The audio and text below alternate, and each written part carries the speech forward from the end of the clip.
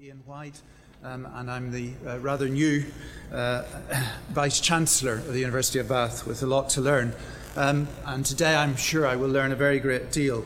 I may also thank in particular a number of people for attending today. First of all, Pam Chesters, who is the new Chair of Council of the University of Bath, and in many ways will be much more expert speaking here than me today.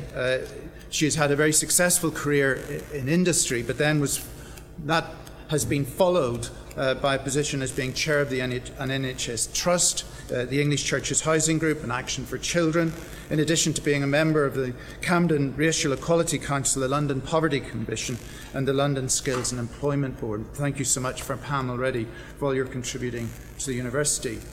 But it is, of course, a particular honour for the university that the all-party parliamentary group have allowed us, and chosen us indeed, to host this meeting for the consideration of the interim report, Healing the Generational Divide. For me, this is a very special activity and a very special subject. And can I therefore thank so much for our Bath Member of Parliament, Vera Hobhouse, the Chair of the APPG, Chuka Umna, and to all our speakers for coming today. I'm delighted, of course, that the University of Bath itself is represented through, for example, the interdisciplinary research project, which is led by Professor Julie Barnett on loneliness in the digital age, this linking into many of the themes of the APPG's interim report. The University of Bath is particularly pleased to associate itself with these topics because whilst its research always seeks to be rigorous, equally it seeks to apply that research into real activities, not simply to add commentary, but hopefully to provide evidence which allows new policy to be formed, that of course being the hallmark of the IPR itself. And in an age when, of course, our culture seems so good at cultivating loneliness, topics such as this are at the heart of ensuring the happiness and well-being of all generations. I've been informed that this interim report sets out the beginnings of a framework through which national, regional, and local government might work together to foster stronger connections between generations. And we really look forward to continuing to see how this develops through the work of the APPG as it seeks to heal the intergenerational divide. And I do hope that the university can support this activity in any way possible going forward. In addition, of course, aware that many of these issues need to be addressed as much in the local and regional area as in the wider national and indeed international areas. I am very keen to learn more from those involved in the local community as how we can work together better. I'd therefore now like formally to welcome Anthony Hawkins, of the Strategy and Business Development Director at The Challenge, the UK's leading charity for building a more integrated society, to now speak. Thank you very much.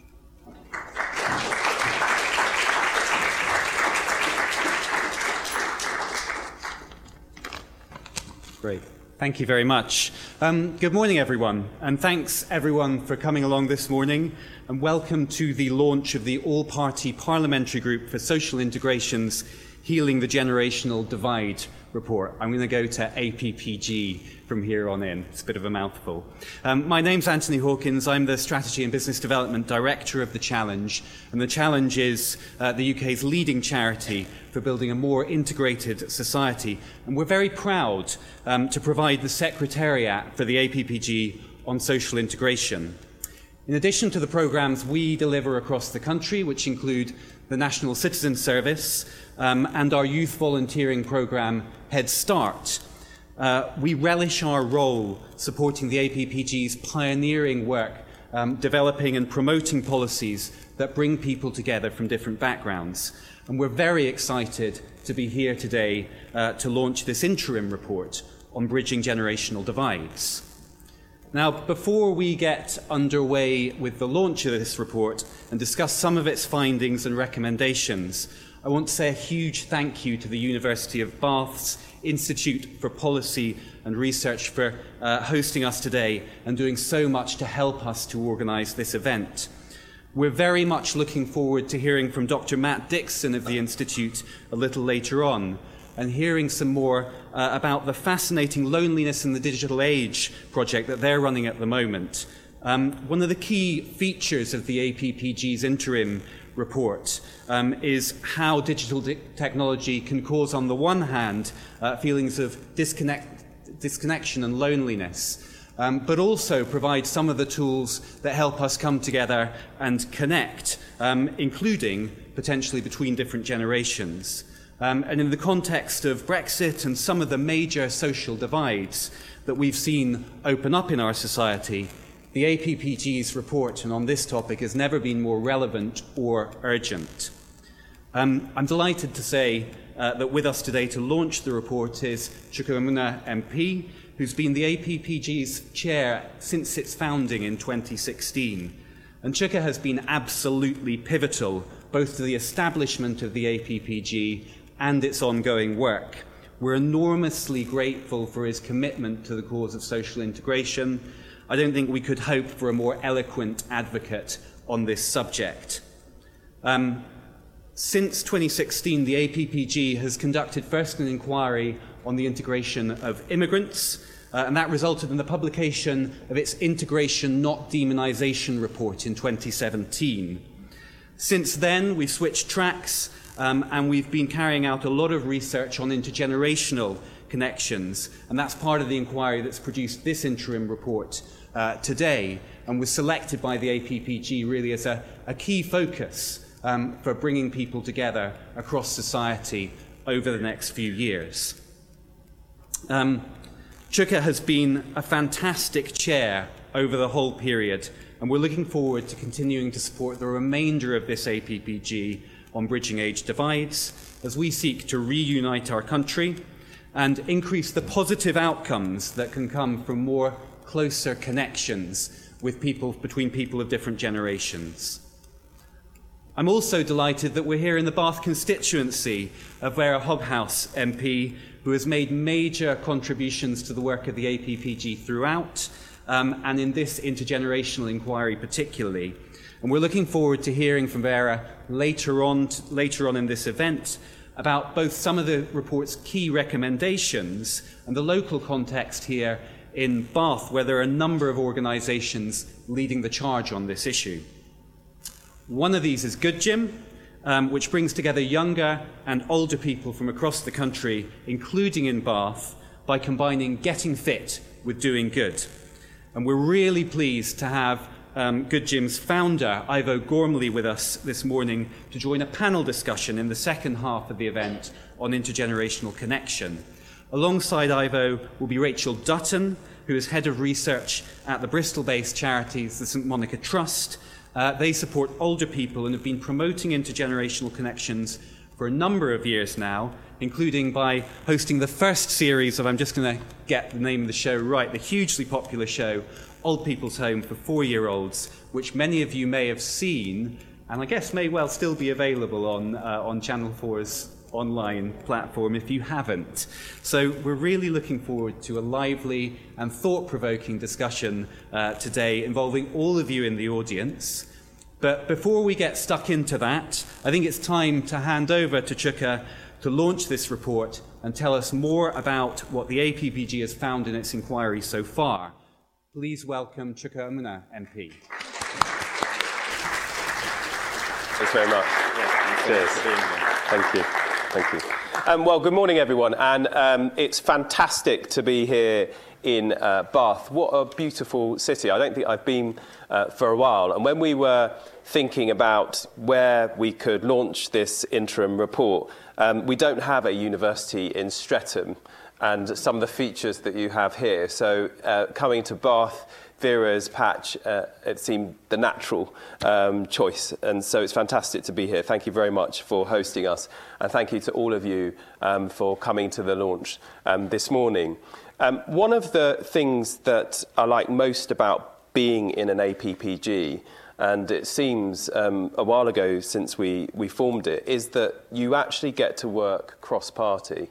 And I'm not the biggest tribalist, so much so that actually I left one party and ended up being part of founding another. But I think tribalism is overrated, and actually you can often achieve far more when you work cross-party on things that you agree with. And if we're incapable of doing something like that in the House of Commons, then there is no way we're going to be able to heal this incredibly divided country of ours.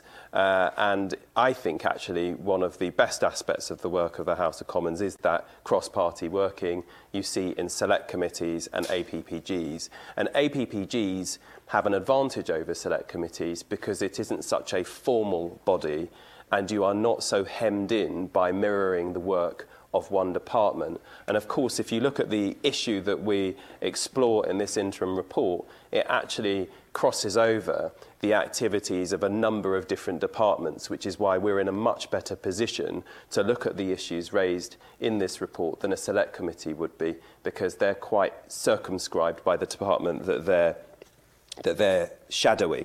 Now, we chose to focus on this issue in particular, this intergenerational divide, because of our grave concern about the deep political divisions that seem to have emerged between different generations in the country. That was the motive, if you like, the starting point which inspired us holding this inquiry.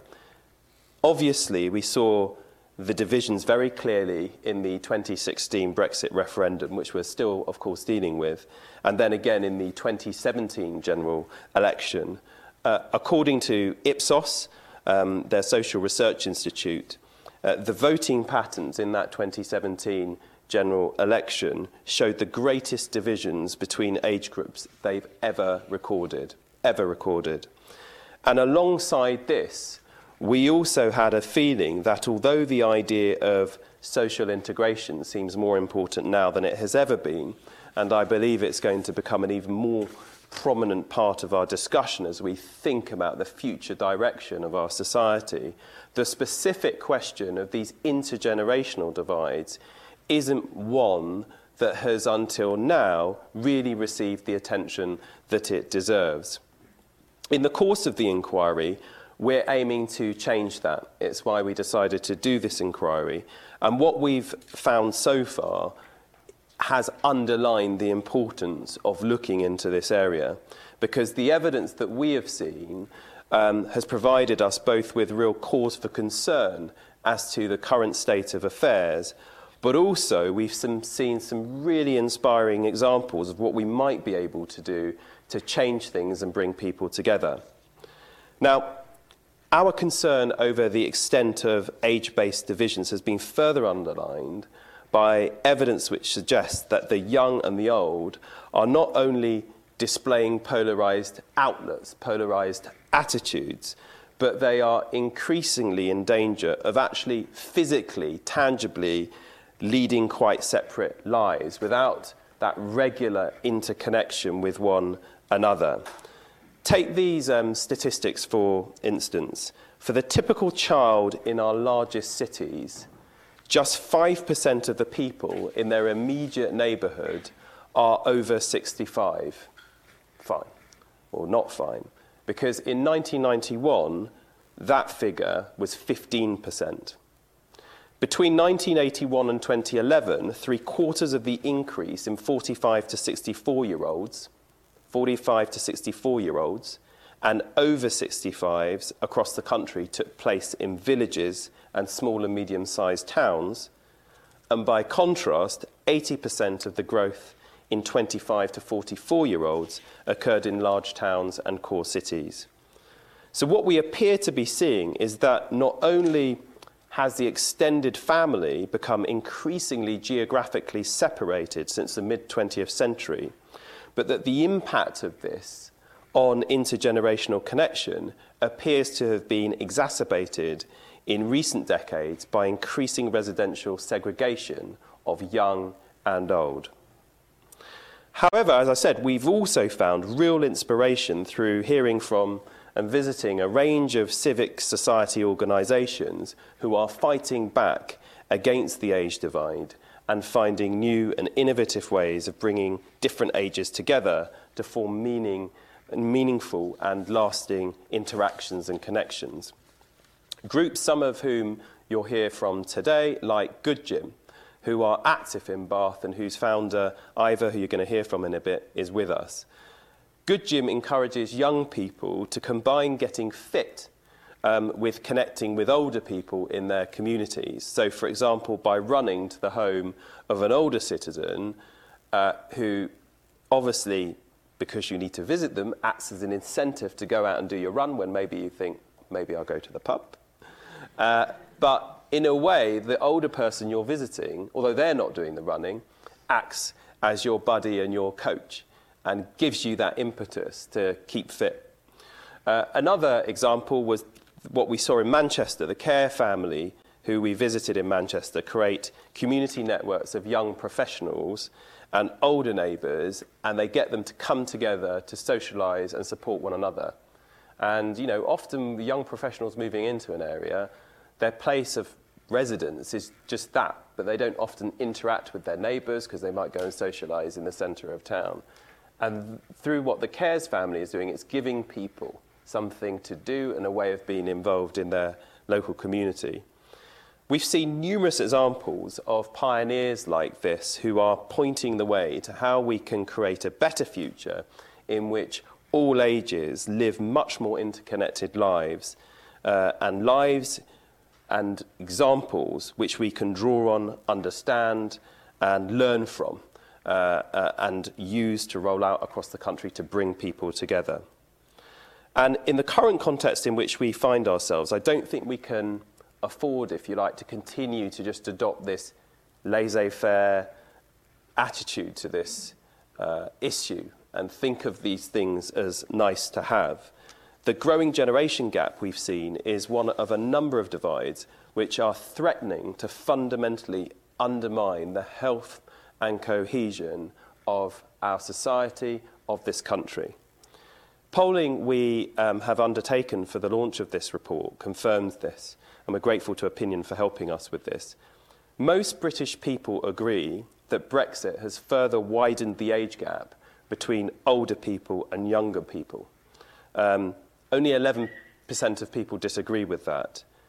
Most people in Britain believe that older people got a better deal when they were young than today's younger generation. But then most older people, unfortunately, think that younger people are less hard-working than older generations were, and they're more inclined to moan. So, while some of you might be nodding, I don't know, but while civil society may be leading the way, rising to a challenge of this magnitude is also going to require political leadership at both a national and a local level.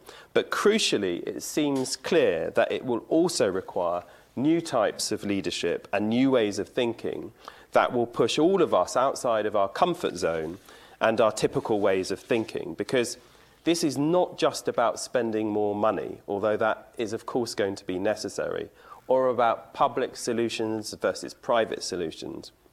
As I think our report shows, tackling this age divide requires, as much as anything, fundamentally new ways of thinking about how we deliver services and for whom. New ways of thinking about how spaces and private spaces and how public spaces and private spaces and how both can build or prevent meaningful connections between people. And it's also going to require present and future technologies that aid the building of these connections rather than expanding the divides, which technology can do. Now, this is a massive challenge for all of us. It is huge, one that we are just beginning to answer today, but we hope that this report makes a significant step forward. So I'm now going to hand over to Vera, the Queen of the Manor, who has been a huge supporter and very active member of the APPG, to talk in more detail about some of the key ideas in this report and what they mean to her. And I'll return to chair the panel that we're going to have after the speeches. Over to you, Vera.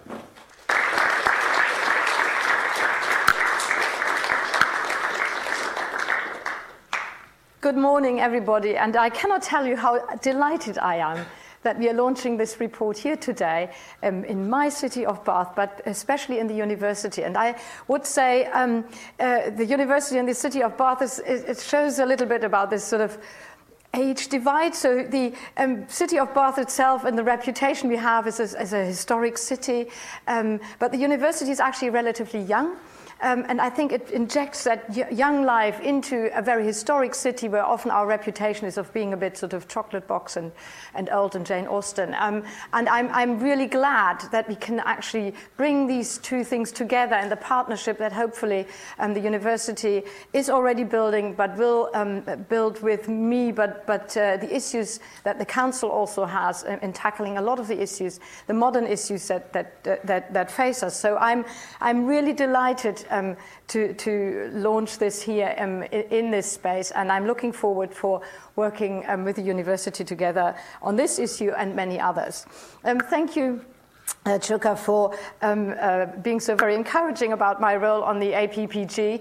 I have to say, when I first became an MP in 2017, people said, don't do too many APPGs, you've got lots of other stuff to do, and APPGs are nice things, and there's probably an APPG on toothpaste, and so take it easy. But there was one APPG I absolutely wanted to do, and this is the APPG on social integration. And I was also particularly chuffed, really, that the subject that we picked, intergenerational divides, was picked as what we wanted to look into. And I felt it was a very appropriate subject to pick.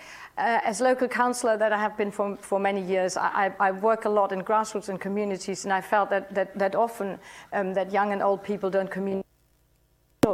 And yet, in the end, politics is about people, and we are all people. And sometimes young people possibly forget that old people are also just people and we're young, and the other way around, that old people have forgotten that they were young people once, and the way they felt. And absolutely, we need to make sure that we treat all of us as people, not just across the intergenerational divide, but create respect and understanding for each other. And that is really what is the biggest of our jobs as politicians. So in Bath, I'm very proud to say that we are leading the way in many ways. We are a very vibrant city which attracts people of all ages. We were recently voted the best city in which to raise a family. We have thousands of university students and a large population of older people. And we do have wonderful examples of how we are tackling the divide between the generations in our city, which I will now share with you. We can be a role model for our communities. But just before I come into that, I just also want to say a few words on Brexit, which has consumed our country and our politics for almost 3 years, but actually leading into it, we already had the subjects that came out in the Brexit debates. And we actually discussed that at length in our APPG, how Brexit has divided our communities, but actually shown something that was already there. It has just exacerbated the divisions that were there. And the divide of Brexit is about other divides as well. There are about divides of inequalities that our society hasn't actually addressed appropriately in all those years leading up to Brexit. And it will be, now that we have had Brexit, or we are still in Brexit, it will be even more difficult, really, to address all these issues of inequalities, but we need to urgently do that. So I thank you all again for being here today, because we all can work together at healing these divides. Too many people felt that they weren't listened to. Sometimes it can seem that we have lost the ability to have a constructive dialogue and bring people from different groups together. Brexit has sucked all of our government's energy out of what we are doing, so the underlying issues are now even further neglected. So when we talk about housing, for example, nothing is really being done. If you look at wage inequalities, nothing is really being done to look at the underlying issues of our divided communities. But let's go to the positive things and what we are doing here in Bath. In Bath, we have a highly engaged local population. and who has taken part in many cross-generational groups. Our cultural groups, such as book groups, lecture series, or musical societies, our charities, 200 of whom have come together under the umbrella of the Bath and North East Somerset Third Sector, or BANES 3G. Our campaigning groups. Bath is a real hotbed of activism. And when people say to me, "Oh, Bath, beautiful city," I say I love to be the MP for Bath, and I'm so honored to be the MP for Bath because of its people and because of that particular engagement in third sector organizations, but really a lot of charitable work, but also a lot of political activism, which really makes it a real pleasure to represent this city. And we have, we've seen this, we have got Bath for Europe, and we have got the big, many people who came out into the streets to fight for our libraries, disarmament, extinction rebellion, and absolutely Bath for Europe. So many of our older residents have strongly objected actually for voting against Brexit. And in fact, I find the activists really in Bath for Europe are more my age, and I'm not young anymore. Our generation has actually been a very active campaigning generation, and often the young people seem to overlook that, or they actually campaign in different ways. And I think as the older generation, we also need to see that. We say, I've become a marcher. I really march in the streets now, and I'm nearly 60. And a lot of my friends are similar age. Young people do something slightly differently. They campaign online now. And again, I think we have to just understand that we do things slightly differently, but that doesn't actually mean a different way of motivation or engagement.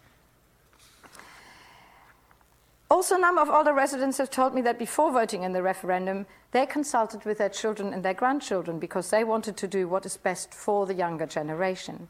One of the recommendations of the report that we are launching today is that nurseries, schools, and care homes should join up more. Bridgemead, I'm one of the patrons at Bridgemead, actually is one of our care homes in Bath that has a partnership with Whitcomb Primary School and a toddler playgroup. The care home residents read to the children and they paint and create art together. They share stories, and everyone involved loves these activities. I want to shine a spotlight on the great work being done by our local Age UK organisation.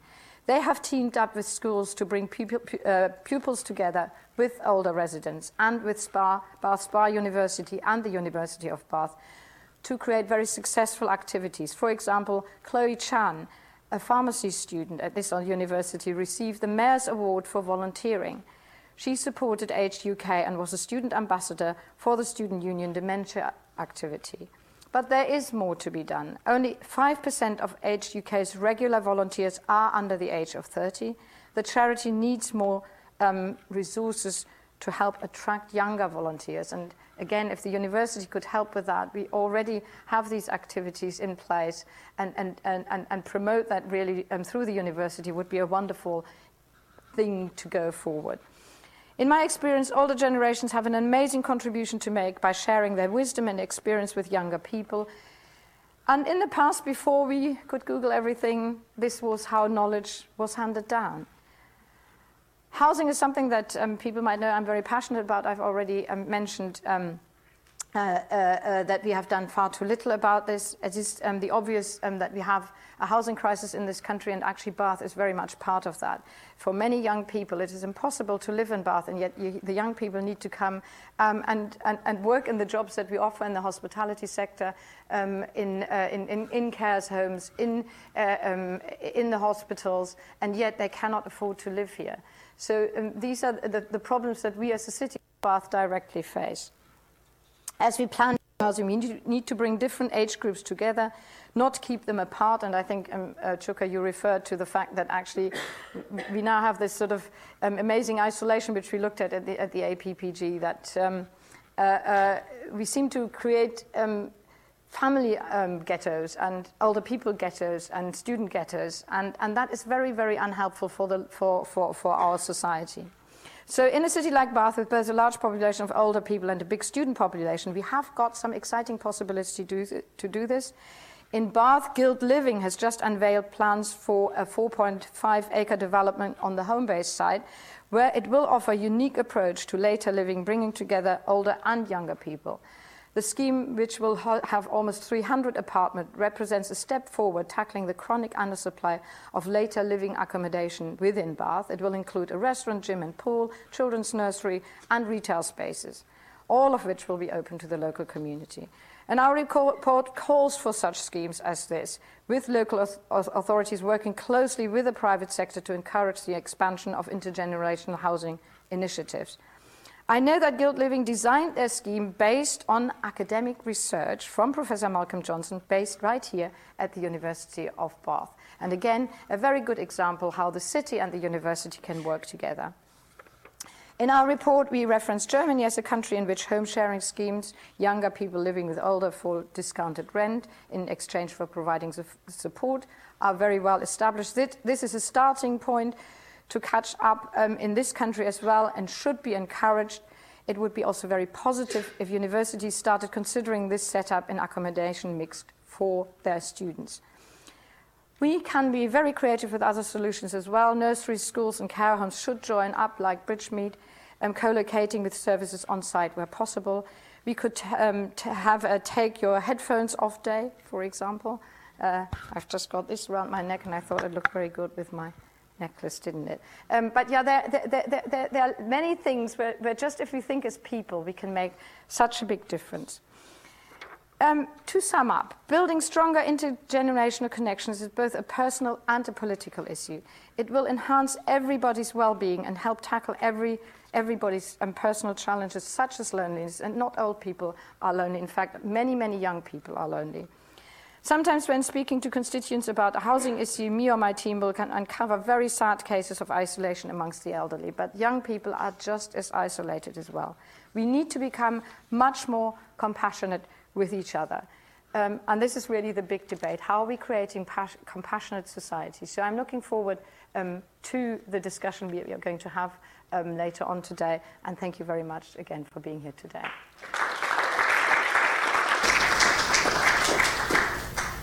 Thank you, Vera. First of all, can I just add welcome to the Vice-Chancellor's words. Here at the Institute for Policy Research, I'm Matt Dixon from the Institute for Policy Research.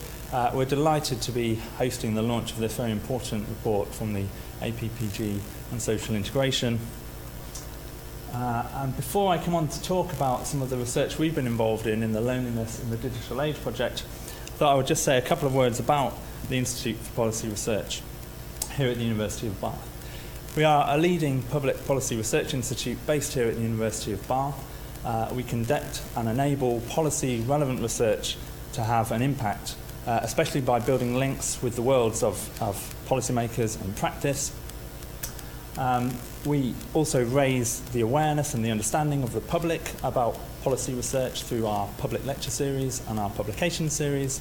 And we also provide a range of opportunities for development for policymakers, researchers and practitioners, allowing two-way learning and original contributions to research and practice through the various schemes that we run, including the Policy Fellowship Programme, our Visiting Fellows Programme, our Visiting Policy Fellows Scheme, and also the professional qualifications we offer, the Doctorate in Policy Research and Practice, and our Masters in Public Policy, which we offer in conjunction with the Department of Social and Policy Sciences here at the University. So that's what we do here at the Institute. And I'll talk now briefly about the findings from this research project, the Loneliness in the Digital Age project, that the IPR have been a part of for the past 4 years. It's a multi-partner project with other universities and agencies and funded by these three research councils. And it's very much looking to tackle some of the issues that we've been hearing about and that the report very much focuses on.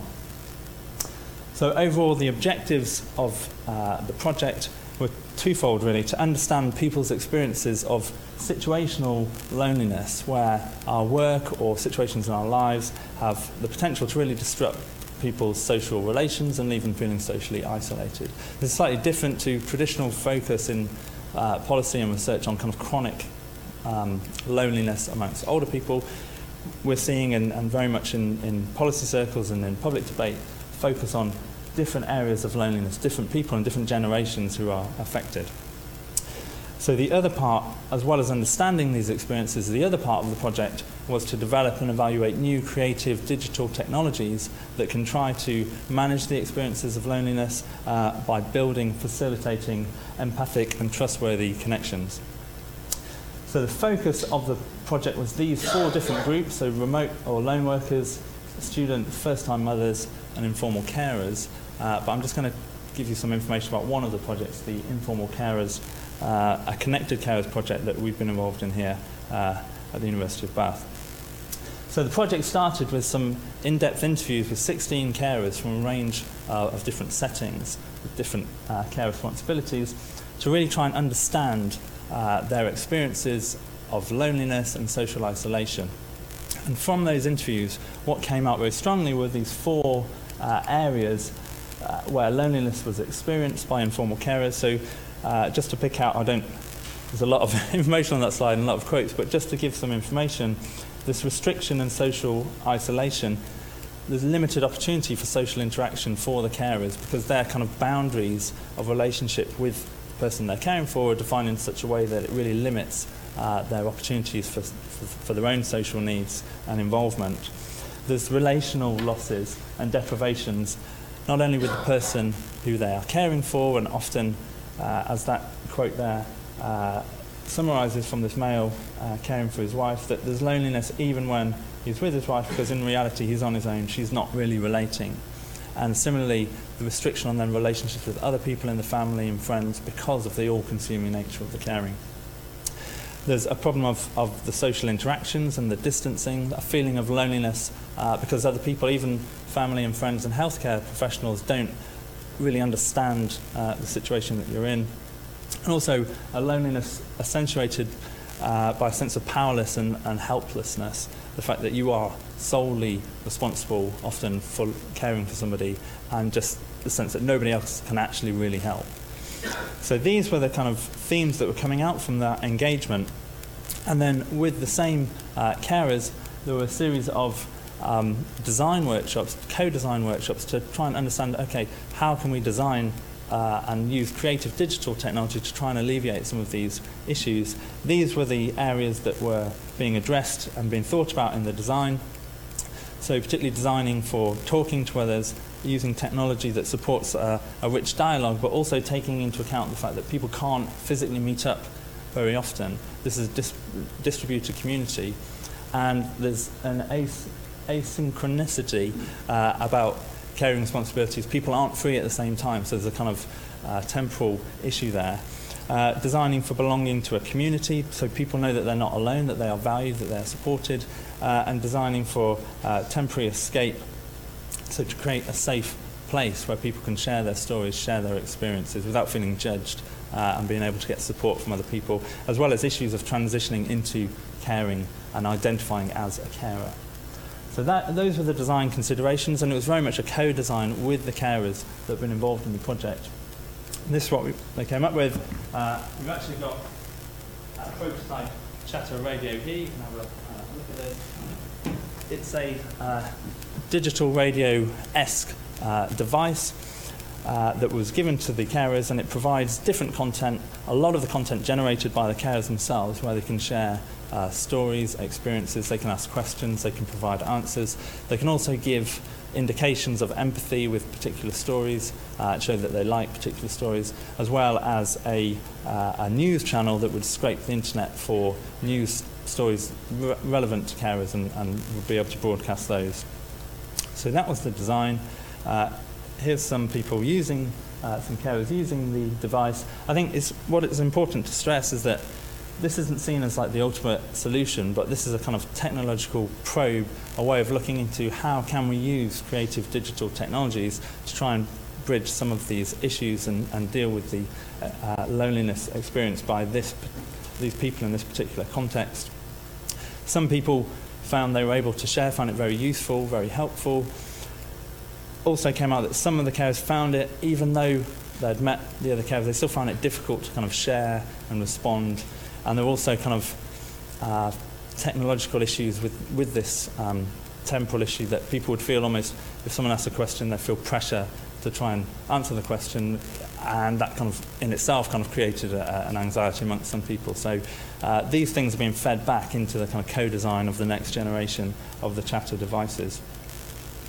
So that's that project. I just want to say finally something about social media and technology and loneliness and intergenerational divides and the work that we're doing here at the University of Bath. This is obviously very much a policy concern and a concern in the public debate. So this was a headline from last year, thinking about bringing back youth clubs to help lonely millennials. And the question is often asked, is social media exacerbating loneliness or is it enabling connection? Something that really resonates with the report, that this is a double-edged sword. It's both a connector and a disconnector. And the answer is complicated. Okay, the research shows that there is this dual-edged sword element to it. We've got sociological research looking into this, and I think this book sums it up really. It is complicated. Just to say a couple of things on the research evidence. There is evidence that in many situations and across some types of usage, social media does correlate with negative effects on well-being and mental health. Different types of media have shown to have different effects, and amongst undergraduates, recent research has shown the kind of both positive and negative effects. And overall, the picture is quite confusing. There is correlation sometimes between social media use and negative well-being and mental health outcomes, but often causation is not demonstrated. And as an economist, I always think about, is this a causal relationship? Which way is the causation going? And therefore, how do we design a policy that's going to address things? So the case for social media, we've seen, and it resonates also with the Chatter device, actually we can use media to create positive social capital that has real-world benefit. This summary from Dana Boyd says, most teens aren't compelled by gadgetry, they're compelled by friendship. And the gadgets are a means to a social end. And again, this very much resonates with what we found in the LEADER project, that bonds can be reinforced and nurtured and grown through digital connection, but actually it's the meeting up, it's the people meeting up physically, creating a friendship and then nurturing that through technology. So it is complicated, very complicated, but the real question is, how do we build the platforms that nudge people towards more positive uses in their context and their social media behaviour? And this is very much what we're interested in researching here at the IPR, and continuing to look at this nexus between digital technologies and dealing with loneliness and some of these divides that we've heard about today. Thank you.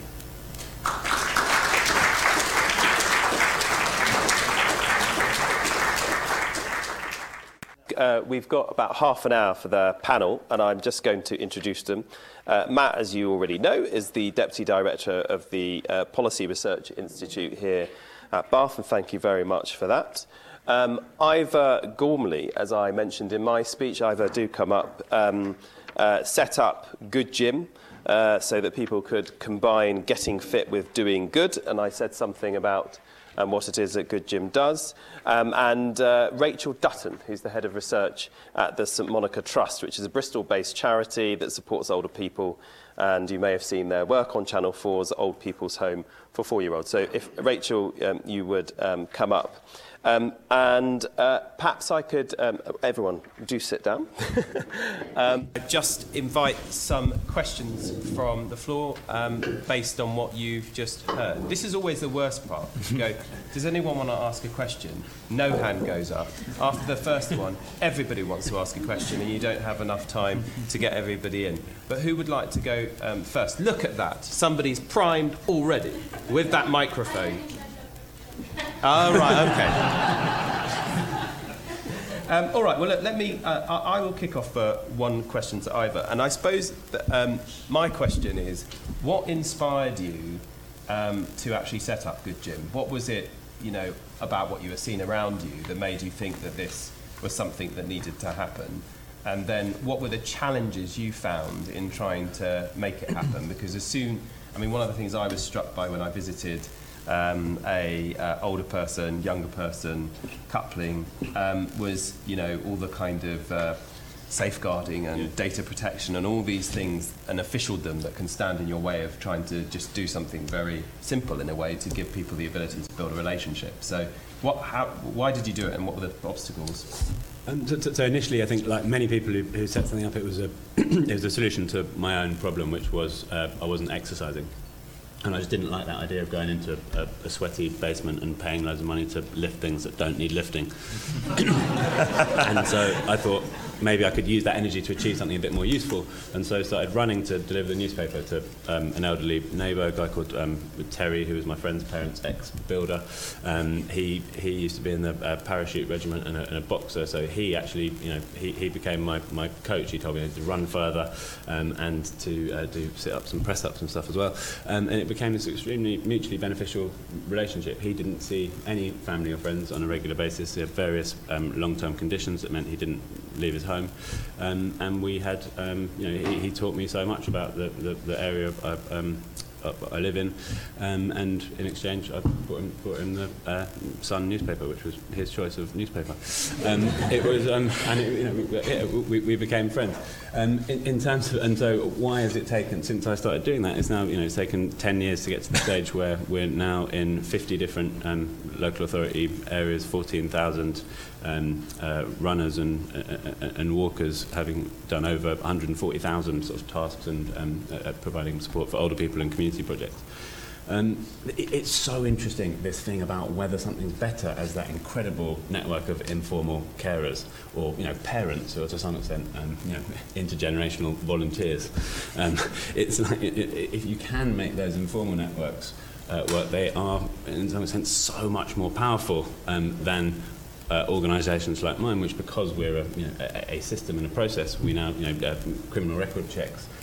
All the safeguarding work, it's expensive, it's time consuming. But what I hope it starts to do is normalise that behaviour again, and provide a format that is then again normal for strangers to talk about things and then become friends. And I think what's happening more in sort of the befriending world is in the sort of least crude way, hopefully, it's becoming a little bit more like Tinder, where Tinder does not phone you up after your first date and just check that everything went okay and that you're happy. Safeguarding wise, I wouldn't know. I also was post Tinder in terms of my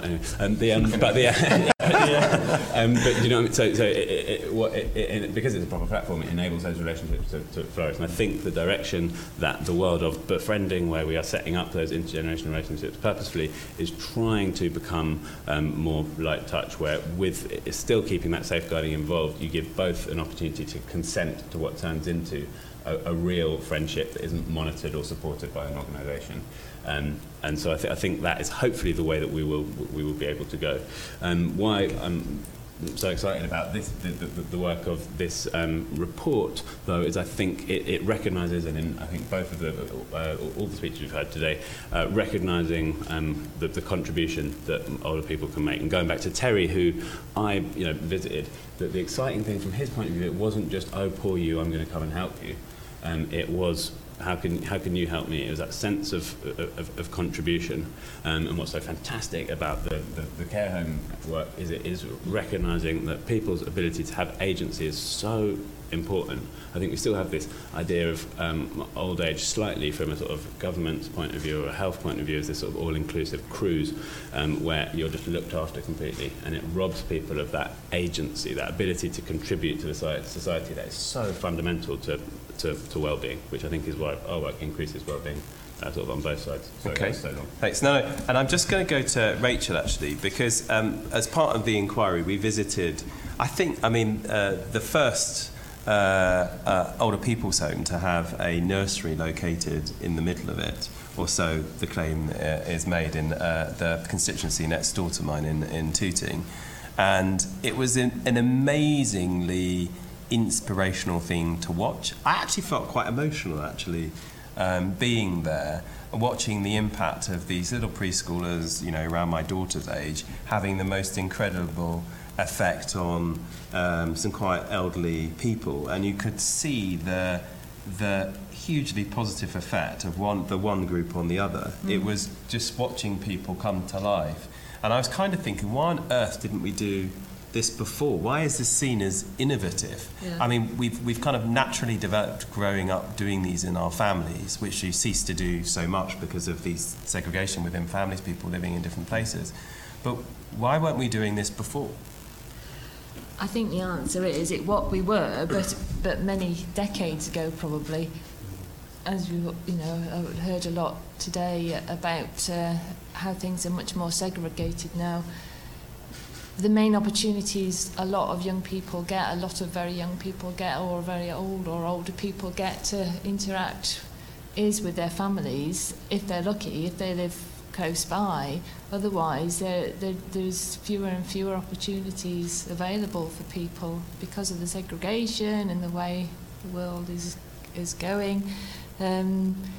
So people just have lost the awareness of what it's like, and also I think have lost kind of permission in being able to actually go and sort of form relationships across generations. So yeah, we've found that in a lot of the work that we've been doing. I think many organisations that work with any client group realise, they have never lost touch with that. I mean, I think a lot of care homes have always had the younger people come in because they can see, there's the immediate effects. But more and more in the last 20 years or so, there's this huge movement, isn't there, about it being, real intergenerational activity where people have got mutual benefits, that they've got equal status, they're really sharing, really engaging, really developing relationships. And that kind of young and old, particularly the ends of the spectrum, I think there's something so special about that, so powerful, because those groups particularly both have quite similar needs. And they're, I think, often amazed at how similar they are, how they both need help in certain ways, and how they can help each other, and they really enjoy being able to help and support each other, but also get so much fun out of being with each other. This is just, the Older People's Home for 4-year-old programme that Channel 4 ran, it was a social experiment looking at bringing intergenerationals together for a 6-week period, and they for the first time used scientific instruments to measure the health and well-being of older peoples, which was really interesting. And yes, and it had amazing results and impacts on viewers, I think, as well as our own staff and our own residents.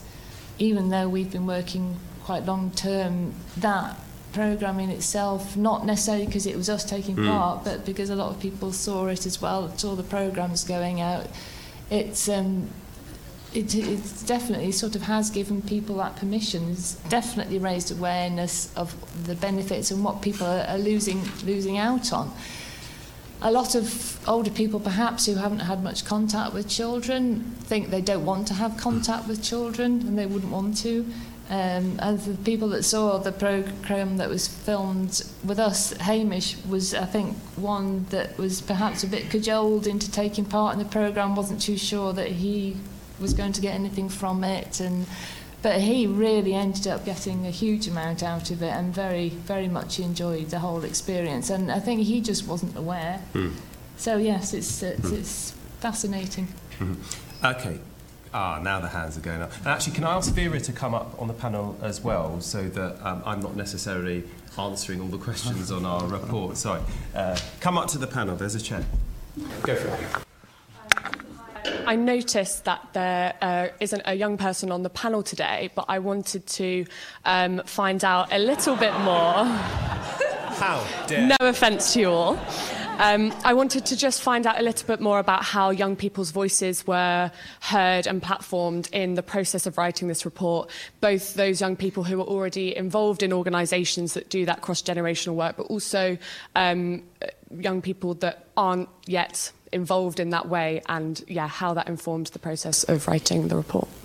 So when we launched the report, and we weren't very circumscribed to start off with on the terms of reference, because we as I said, what brought us to the topic was, as Vera described, what we saw coming off the back of Brexit. And to be honest, we looked at it quite politically through the prism of Brexit and the general election that had gone before.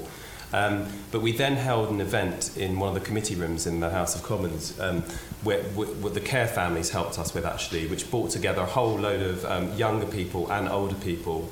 And we took, if you like, evidence from them on what the kinds of issues were that they thought that we should be looking at. And then we used that to inform the terms of reference of the report. And then secondly, when we did the visits, obviously, I'm not saying that we took statements like police doing a witness interview from everybody that we spoke to, but the younger people who were engaged with the projects, of course we spoke to them and took evidence from them, and the Challenge, who we owe a huge debt of gratitude for being the Secretariat to the APPG, took a lot of details down as well. I mean, obviously with the preschoolers, they weren't necessarily in a position to give us evidence on their experience, but we've tried as much as possible to have the evidence and the kind of content led by what is happening outside of Westminster, not necessarily grand evidence sessions in.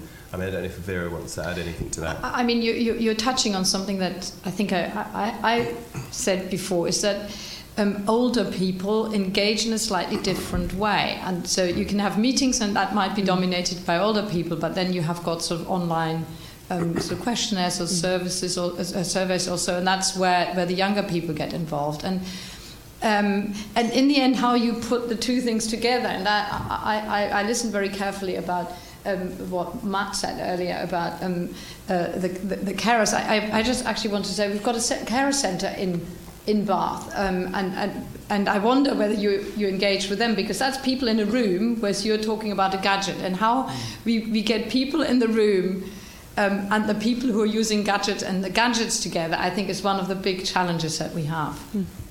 Thank you. And the other thing I should just say about that, actually, I should have said, we've of course polled younger people as well for their views on these things. There's a lady next to you, and then did you want to ask a question too? So I'll kind of go from right to left. Is that me? That's you, yes. Okay. You're on the Hi. right. Yeah. Thanks very much. I don't know what your politics are. Leda Blackwood from the Department of Psychology. I was just wondering, I mean, you're describing a generational divide, and what you've been talking about are things like technology and, changes in the ways in which people are living and so on. But I just wanted to know whether or not you could say more about your explanations for it, and also the degree to which things like austerity and changes in people's kind of like economic circumstances might be associated with it, because I'm assuming that this divide isn't present everywhere, that there are perhaps pockets of it and so on. And I guess I'm asking partly from the perspective of a researcher to try to think about, well, what would you think would be the most important thing for researchers to be thinking about and looking at in terms of this issue? Okay, and we'll take the one on the left as well. Thank you. My question's quite a mundane question. Is there any plans for an advice source for people that actually want to get initiatives off the ground? You were talking about your good gym and the hurdles, the horrors of actually getting an initiative off the ground, but you have to go through all those data protection, whatever it is, I don't even know, is it CRB these days? Whatever, all the checks.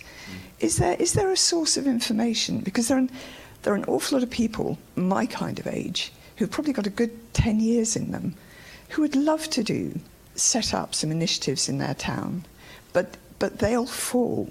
They will stumble probably quite quickly at the early hurdles. But if there was an advice source, it could make quite a difference. Right. Okay.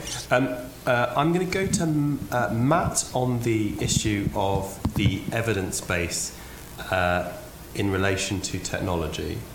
Vera and I will say something about the part of the first question about what is the area that we think researchers could look more into and the extent of the impact of austerity. Ivor, if you want to just say something about that last question, and the hurdles. And Rachel, if you could just say something about where people could get advice if they want to start up a project. Matt, shall I start with you?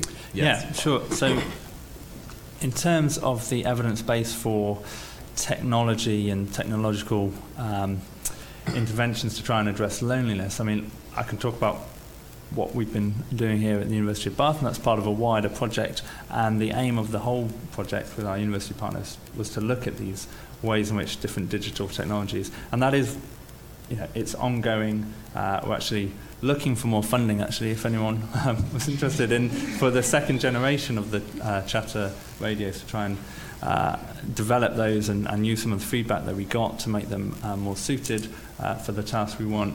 But I'd say it's in its infancy in terms of clear research evidence, because, as I say, as I mentioned, the evidence, we find a lot of correlations between things, between technology and changes in well-being and things like this, but it's actually, it's very difficult to find that causal connection, which then allows you to make policy on the basis of something more sound. So it's ongoing. It's a kind of watch this space. Bath is where we are doing a lot of research on digital innovation for tackling loneliness and things like that. So it's a watch this space.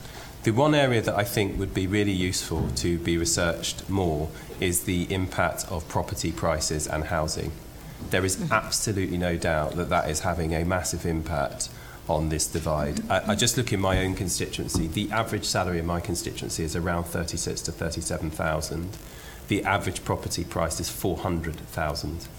And so to buy a home is very, very challenging. And what you increasingly see in areas like mine, and I represent a constituency in a South London borough, is that you've got older people who obviously owned their property in Streatham for a long time, who are still obviously in their homes and will be there till they die.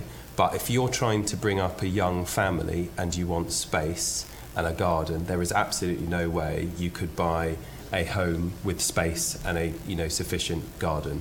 You would have to move out much further out towards the suburban parts of my constituency and beyond that out of London to be able to get somewhere appropriate. And so increasingly in London, you're seeing a net outflow, I think, of 35 to 44-year-olds, which kind of correlates with what I said in my speech, of people leaving London, coming to places like Bath. I mean, Vera will say something about how what's happening here on that front. And younger people like students, because the rent is cheaper in my part of London, the students in London will come and live in my area. And so increasingly we are one of the youngest boroughs, but we've also got older people as well, and a real hollowing out of middle-aged people, which I've kind of become myself, I suppose. So that area and the property prices and housing is an area that definitely needs to be looked at more, because I think it's driving a lot of this. And one of the evidence sessions that we had, off the top of my head, I think we had the IPPR and another organisation who spoke more to that, but that's definitely an area that you could look into. So I don't want to repeat what you've just been saying. I mean, the housing crisis is at the bottom of a lot of ills, not just the intergenerational problems that we face, and we absolutely need to look at the whole thing for many other reasons. I just wanted to say one other thing that is also something I think one needs to sort of put some research into, and that is the issue of stigma and loneliness. I don't know, we have mentioned that, we've definitely discussed it in our APPG, but I can't remember in which part of the report we sort of referred to it. But also in other areas, when I think about what isolates people, and again, in your slides there was something about young mothers and loneliness. I'm doing one other APPG that really interests me, and that's the one on adverse childhood experiences, and we're looking in perinatal mental health, that young mothers often feel very depressed, but they don't like to talk about it. So this is another thing. So we have divides in our society and communities that have a lot to do with stigma, and old people particularly are from a generation where you didn't talk about certain things. And I think breaking down stigma and why it exists and how we can break down stigma is a very big area of research. Okay, and just on how do you get over, if you want to set up initiative like yours, where will people go to for advice on that, and how would they get over some of the hurdles? I suppose starting small is brilliant, because then you don't have those things. If you're operating as an individual, you can make something happen yourself, and that's the brilliant thing about at that when it is at that sort of idea stage, you can just do something. Like me running to Terry, there weren't barriers because I wasn't trying to do something bigger. So I suppose that's my first bit of advice, is just try doing what you want to do and work out the smallest scale way that you can make a difference, and that might be, and then you really learn about what you want to do on a bigger scale. And I think it generally takes a while before you know that an idea for a project sort of works. And then my other bit of advice would be just try to collaborate as much as you can. Probably someone has got a similar idea and might have gone through the same process. There are so many brilliant organisations out there, and there are also brilliant other models that you might be able to borrow or copy that can help you sort of step over some of those things. In terms of the support that's available, I mean, there are various sort of innovation and sort of funders, but my general advice, I suppose, would be to just do it first and do as much as you can. Anyway, even if you want to set up an organisation, you'll probably want to be involving as least amount of money possible, just to be able to keep it going, and because I think it's a wonderful way to run something that aims to bring people together. Money might not be the most important thing you need at the beginning. Rachel, do you want to add anything to that? Yeah, there's just loads and loads of wonderful projects out there and initiatives that have been running for years and years and years, many in the States, many in this country and other parts of the world as well. Massachusetts have got an organisation called Bridges Together that pool a lot of information and put out fact sheets and how-to sorts of things, generations working together, and the Beth Johnson Foundation, which is now something similar to that, if not that. Titles all sound quite similar, but we also, as part of some work that I did doing a literature review last year, put together an intergenerational activity guide, and we've had quite a bit of feedback saying that this has been really useful. It's very sort of practical. It draws together lots of things in the research on what's shown to have been effective in how you should approach things, and it doesn't go into the nitty-gritty about getting permissions and all that sort of thing, but I'm sure there are resources out there. There are some resources that are listed on the back of that which might be useful. I have got copies here. You can download it from our website as well. Okay, and I'll take the last round of questions because we've got about 5 minutes left, and so I'll take all 4. So I'll go 1, 2, 3, 4. Thank you. I just wanted to kind of pick up on Chuka's point. As you very rightly said, intergenerational issues, especially things like kind of care homes collaborating with nurseries, collaborating with schools, it can often, even from policymakers, provoke quite an emotional response and kind of a sense of, this is common sense, why aren't we doing this already? And, as we may know, unfortunately, local government funding bodies aren't always making decisions based on common sense and what is kind of obviously something we should be doing. I know. So, I really welcome, things like this report that are trying to build up that evidence base so that you can actually present outcomes and say that this makes sense from a policy perspective. What does the panel think the next steps are in that, and how can we better build an evidence base that is robust and kind of not too reliant on anecdotal or kind of small case studies, and really kind of put forward that case on a wider level? Where was number 2? Number 2 is yes. I would like to throw in Brexit, if I may. And there's a lot to say about Brexit, but in terms of intergenerational connections, to me, it seems that a very disturbing message has been given to the younger generation. And the message is, well, turn your back to Europe.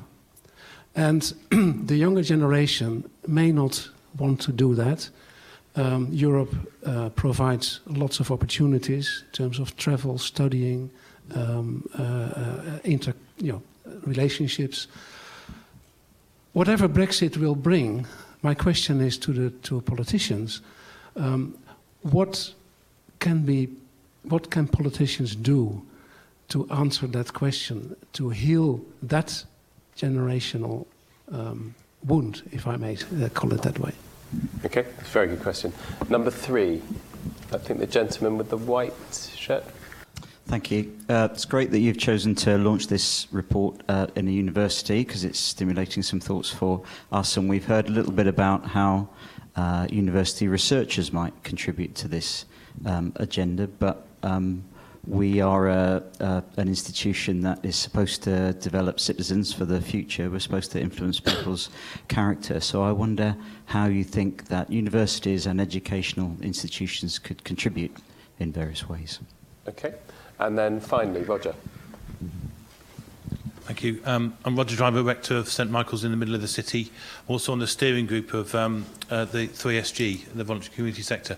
I guess as I'm sitting listening to this, there's tensions and frustrations in that I worked in Liverpool for 24 years, 3 years here, that local authority, when an elected member is elected and they go in with enthusiasm, wanting to change communities, and then they find out significant part of their budget, statutory, has to be spent on looked after children and care for the elderly, quite rightly. That puts then a squeeze, less money to spend and to put into the voluntary community sector, and then you see a withdrawal of amazing schemes and things. And I think back over, I sound really old, but 29 years of work in the community. So you think of things like Sure Start, healthy living centres, regeneration initiatives about trying to get health, education, the making a place all together, but they sort of all bite the dust in relation to the squeeze on spending and funding. And I just wonder, haven't read this report, but did you discuss it, and is any light to lead? How can funding be different? Okay, very good question. All right, so the first question from Tom from Independent Age about the next steps in creating a solid evidence base. I think I'll pass to Rachel. The question about Brexit and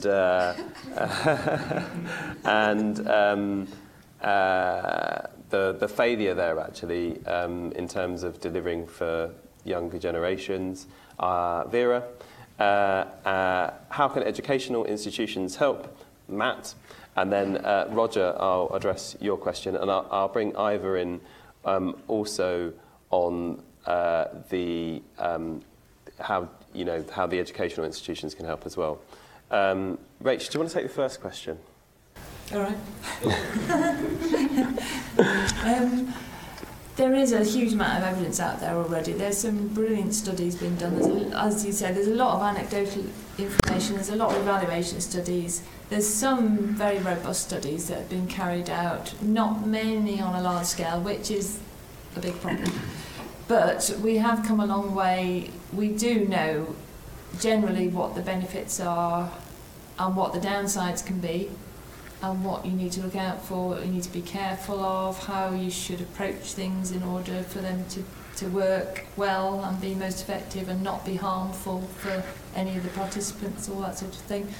But I think obviously the next steps are what works for what sorts of people and what sorts of circumstances. That's where there isn't much evidence. So we need a lot more collaboration in that, where we can get sites, groups, different sectors sort of working together. I'm involved in an intergenerational research group that's involving universities across the UK and the Apples and Honey Nursery near where you are. That's right. In fact, I'm one of the leading members of that. And we're looking at doing a multi-site evaluation of our own nursery and older people's home work. So yes, it's building up these bigger studies. Mm-hmm. Funding is difficult. Obviously, yes, there's a lot of issues there, but it is needed. Okay. On Brexit, yeah. Yeah, just one last thing. It's about economically, we should look at the enormous resource that older people with time have. Time is a very, very important asset, and we're not making the most of it. And I'm sure research should look into that sort of thing. But yes, on Brexit, we can't rehearse all the Brexit arguments in this room today in 2 minutes. But I would say if we can do something intergenerationally, and you asked me about politicians, obviously the first thing I'd say is do not speak the language of hate. And that was obviously one of the biggest things in this Brexit debate. That was the problem, but sometimes the language of hate is a little bit too much for saying that older people have got a slightly different understanding of history and where we as a country stand. And I have also learned to listen to older people who feel that this country was in a different place 50 years ago and why they feel the way they do. And if young people actually listen to that and not just sort of think, oh, these old people are bigoted and they are full of hate, but they have a different understanding of who they were as British people compared to, let's say, German Nazis, then maybe younger people understand a little bit better where the history of the country has brought people who are now in their 70s or so got them to. Do you understand what I mean? I have understood that Britain is a different country from Germany, and I come from Germany, and people have different emotional responses to how they feel, and that needs to be understood as well, and broken down eventually if necessary. But I think understanding helps. Okay. Educational institutions, Matt, how can you guys help? Yeah, I think that chimes with what educational institutions can be doing. As you say, we're here to educate people in specific programs, but also to educate citizens for this country. And part of that, I think, is we teach them and we put high value on critical thinking and engaging with arguments. But I think we also need to kind of put more emphasis potentially on actually getting into the debates and trying to, cross from your mountain to the other side to engage with the other views, and whether that's over a generation or over a different political divide, but to actually teach our students to kind of put themselves more in the other people's shoes and engage in that way. So I think that's something that we can build into our curricula. I think ideas of linking up students with local organisations, the sorts of things that are going on, just enabling people to get involved in things that, I don't know if students know about the local organisations that need volunteers, the opportunities that there are, but perhaps something through one of the student services that could be linking up students with whether it is intergenerationally or just with other volunteering opportunities in the community, and just trying to integrate that, be a bit more intentional. I think, as Jackie was saying at the beginning, the laissez-faire is not going to deal with the situation that we have. So as a university, maybe we need to think a bit more intentionally about how we can contribute in these areas. Thank you. And are you working with the universities on this stuff? I think we do have quite a few Bath University students who run with us, and I suppose my short answer to what should you do is everyone, all staff and students at Bath University should definitely get involved in Goodyear. And I mean, seriously, it's very likely to increase everyone's well-being. It should help with concentration on work, also generate amazing connections between people who potentially only here for a few years will get they'll connect with community projects and older people who've been here for longer years. They'll get a fantastic exchange of information in both directions. There are obviously lots of other wonderful opportunities too, but I'd also be thinking, I suppose, as an institution, what extra resources do you need? What are the gaps in your knowledge that potentially an older generation who could help you with? How can you set up something specifically that would be, using their knowledge exactly? A few people have said today that you could bring that local older knowledge into the organisation. Okay. I'm just going to say a couple of things about some of those questions before I invite you all to use the Metameter tool. I'm going to pretend that I know how this all works. But basically, in a couple of minutes, I'm going to ask you to answer a few questions by using this tool, and you will be directed by instructions which will appear magically behind me very shortly. But I'm just, while Del is sorting that out, I'm just going to say two things. On Brexit, I fundamentally believe if we were more integrated, the chances of that having happened would have massively reduced. I think when they had the referendum on whether to permit same-sex marriage or same-sex relationships in Ireland, they had a huge campaign where they invited people's grandchildren to lobby and send postcards and other things to their grandparents asking them to vote to legalise same-sex relationships and marriage. And I think it was a massive failure of the Remain campaign, of which I was a part, of engaging young people and getting them to interact with their parents and grandparents on this particular issue. Because essentially you have a generation of older people who are not going to have to live with the consequences of what they voted for and are imposing on the younger people in their families. And that, you know, one of the criticisms of the Remain campaign is it didn't engage emotionally enough, and it was too fact and data driven. And there's nothing more emotional than your grandchild telling you, look, why are you doing this to me? In fact, one of my best friends, best man at my wedding, he got married a month before me, and his father came to that wedding, and it was just before the EU referendum. Totally Eurosceptic, buying all the nonsense, of course I'd call it that the Vote Leave campaign was selling, but actually voted to Remain, because all of our friends who he spoke to about that issue, and even at weddings people were talking about Brexit, for God's sake, were saying that they wanted to stay in the European Union because of the opportunities, and he said he felt too much guilt in doing what they didn't want. On the funding point, austerity undoubtedly has an impact on whether or not people can move from the laissez-faire approach to a more determinative approach and active approach. I do think we need statutory duties on local authorities to promote integration, but the big problem here on funding is the way the Treasury works. The Treasury always values stuff by what it can put a price on. If you invest in this type of thing, it saves the Treasury infinite amounts of money, because older people are getting better care, they are not necessarily having to revert to the NHS so much. And likewise, if you actually had younger people spending more time with older people and taking their guidance, I tell you, in my community, unfortunately, we have a small minority of young people shooting and stabbing each other. You could bet your bottom dollar if they had more of a presence of an older figure in their lives, providing them with guidance, we wouldn't have all the fallout from that, which is incredibly costly, never mind tragic. And so unless the Treasury changes the way it thinks about public spending, so it's not purely focused on the bottom line of what you spend now, but is also much better at quantifying how much money will be saved in the future by investing in these projects now, we're not going to get the step change that is needed.